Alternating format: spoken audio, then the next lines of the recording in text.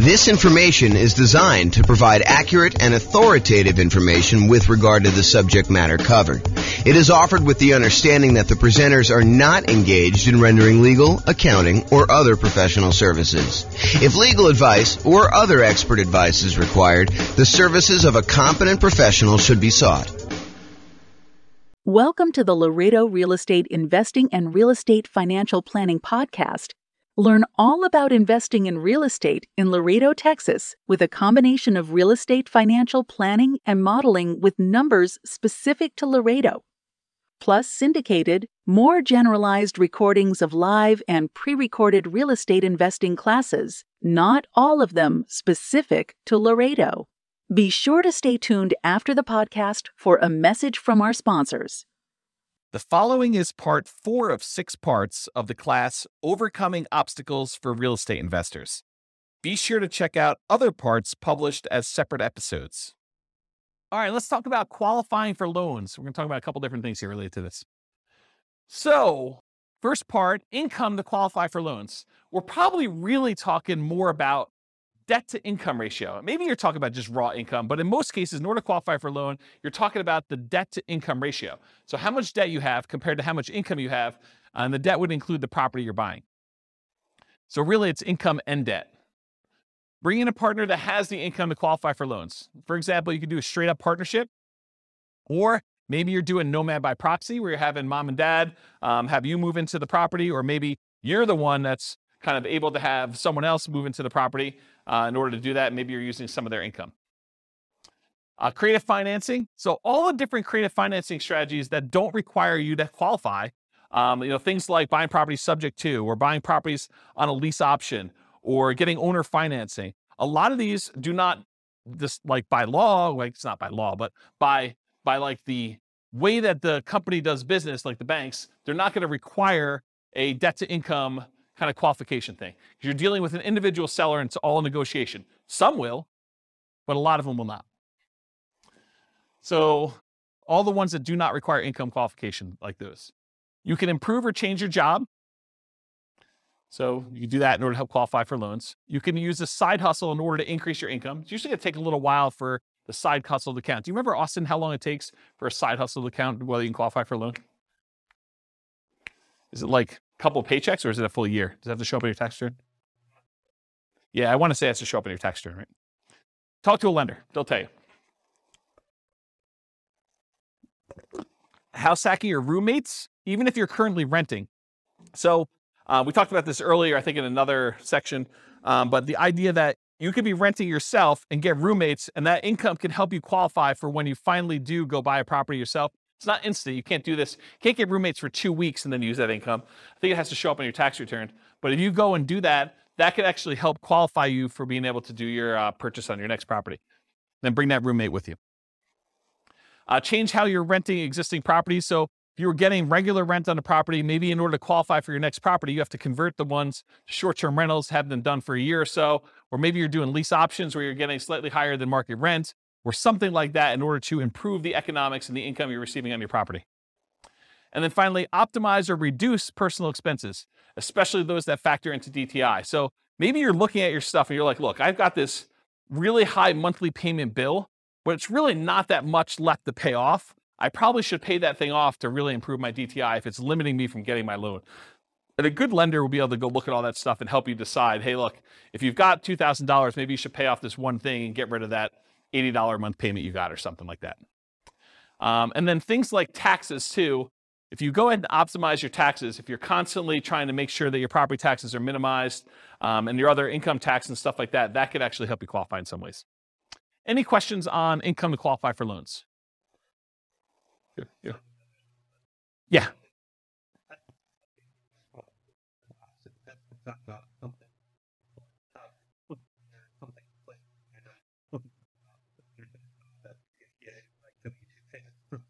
Oh, so if it's W-2 payments, you can count right away?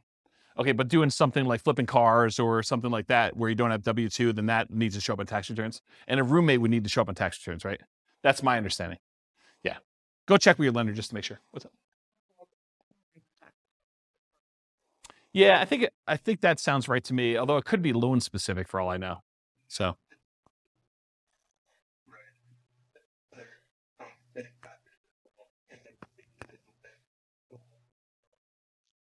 So what was set off, Mike, is there could be bank overlays and there could be, what do you call it, compensating factors?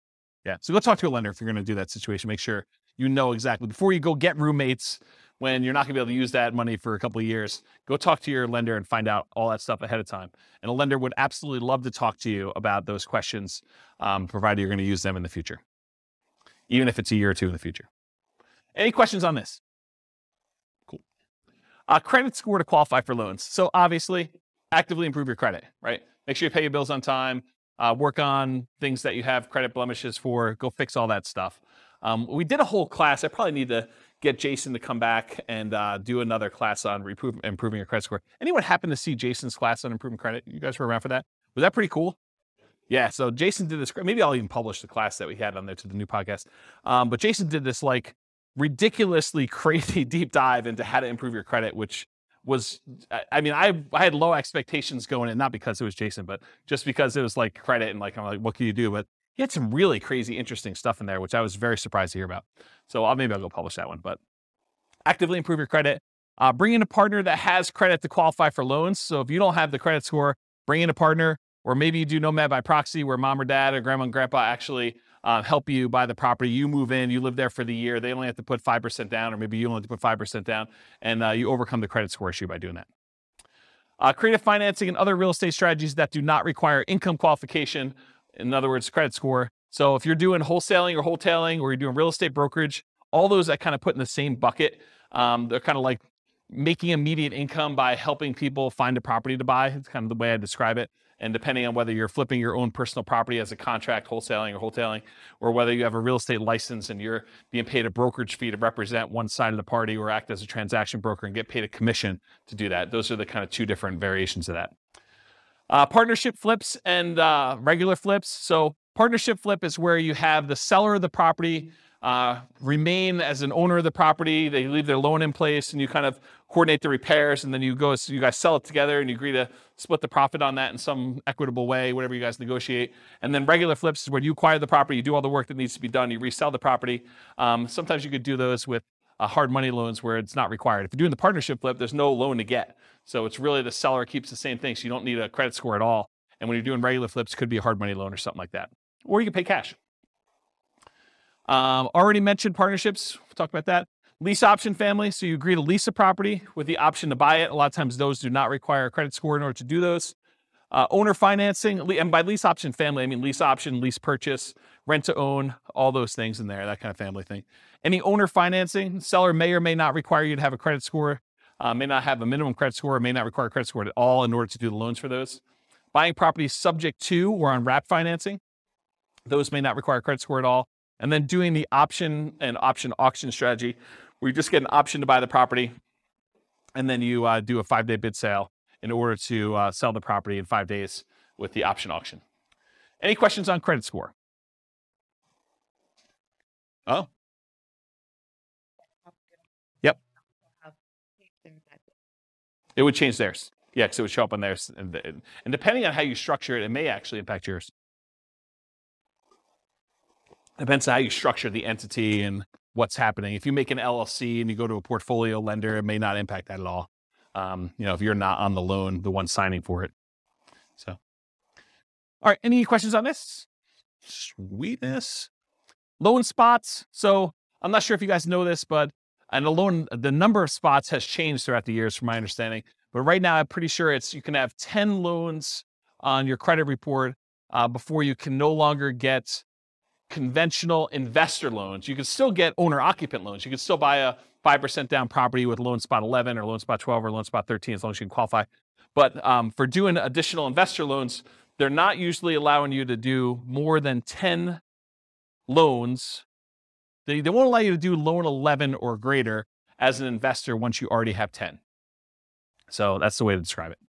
And go talk to a lender if you want more details on that. So once you get to the point where you've used up all your loan spots, this becomes a challenge. It becomes a challenge for a lot of folks. So how do you deal with this challenge? Well, one thing you can do is bring in a partner that has spots for loans. So do partnerships where you bring in loan partners and maybe you provide the down payment because maybe that's not a challenge for you. Or maybe you do Nomad by proxy and you have other people getting involved with those and buying the property that way. You could get portfolio loans. So this is the solution I think a lot of investors go to. They'll go to a a local bank that does portfolio loans, that they're not doing conventional financing, they're keeping the loans on their books, and they will allow you to do loans. Typically, the problem with those is most of the portfolio lenders that I know are not doing 30-year fixed rate financing. They're doing a 30-year term, but a lot of the loans are variable. And it could be, they're fixed for 5 years and then they become variable. But the challenge is that they're not 30-year fixed rate financing loans. The local company that I know that does a lot of portfolio loans, they do have a 15-year fixed rate financing loan. So you can get 15 years with fixed rate, but then the cash flow on a 15-year fixed rate financing loan usually is much worse because your shortened amortization period really impacts your cash flow on that. So just something to consider if you're doing those portfolio loans. That's why the 10 loan spots for these loans is so important to be able to get 30-year fixed rate financing. It's kind of an important thing. Get creative financing. So you can do all the stuff we talked about in the creative financing class, subject to lease option, lease purchase, owner financing, all those that don't require any type of income loan qualification and don't use loan spots. You could change the strategy to one that does not require loans at all. For example, buy with a lease option. You're not getting a loan. You're leasing the property and then you have an option to buy it, or buy free clear properties. Save up all the money you have in order to buy the property free and clear, or do subleases. You lease a property and you have the ability to sublease it. You can also pay off existing properties that you own to free up loan spots.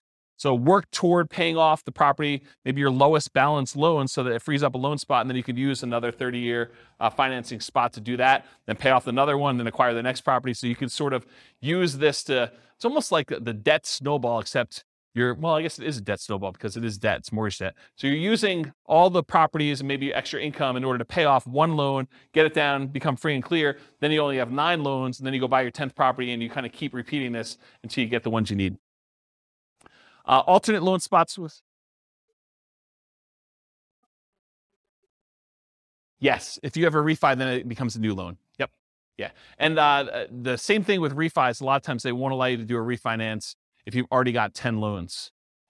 So it becomes really tricky though, because let's say you go get 11 loans. My understanding, it becomes hard to even do like a rate and term refi on the ones that you had beforehand. So it becomes almost this really weird puzzle that you need to move stuff around, and it gets much harder when you do that. A lot of folks think, the hard part is acquiring the first deal or second deal or third deal. Well, you just change your challenges. I mean, once you get to the point where you have 10 properties, now it becomes a whole new set of challenges you need to work through. It's not that it's easier, just different problems you're trying to solve and work through.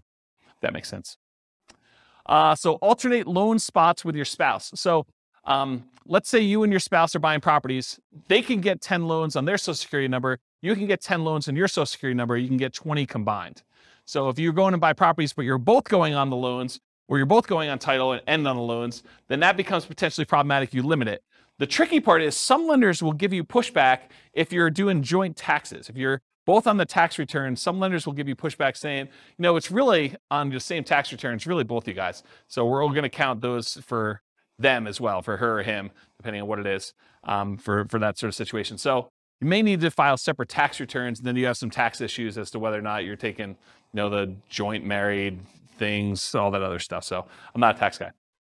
So realize you might get some pushback from lenders if you're doing that. But if you're thinking to yourself, look, I'm really trying to do this 20 loan strategy, and my spouse and I are going to alternate, think about this ahead of time. Go talk to a good tax advisor, go talk to a good lender, and make sure that your plan is sound. And then maybe you do separate your tax returns a couple of years ahead of time before you get close to that number to make sure that you can do what you need to do.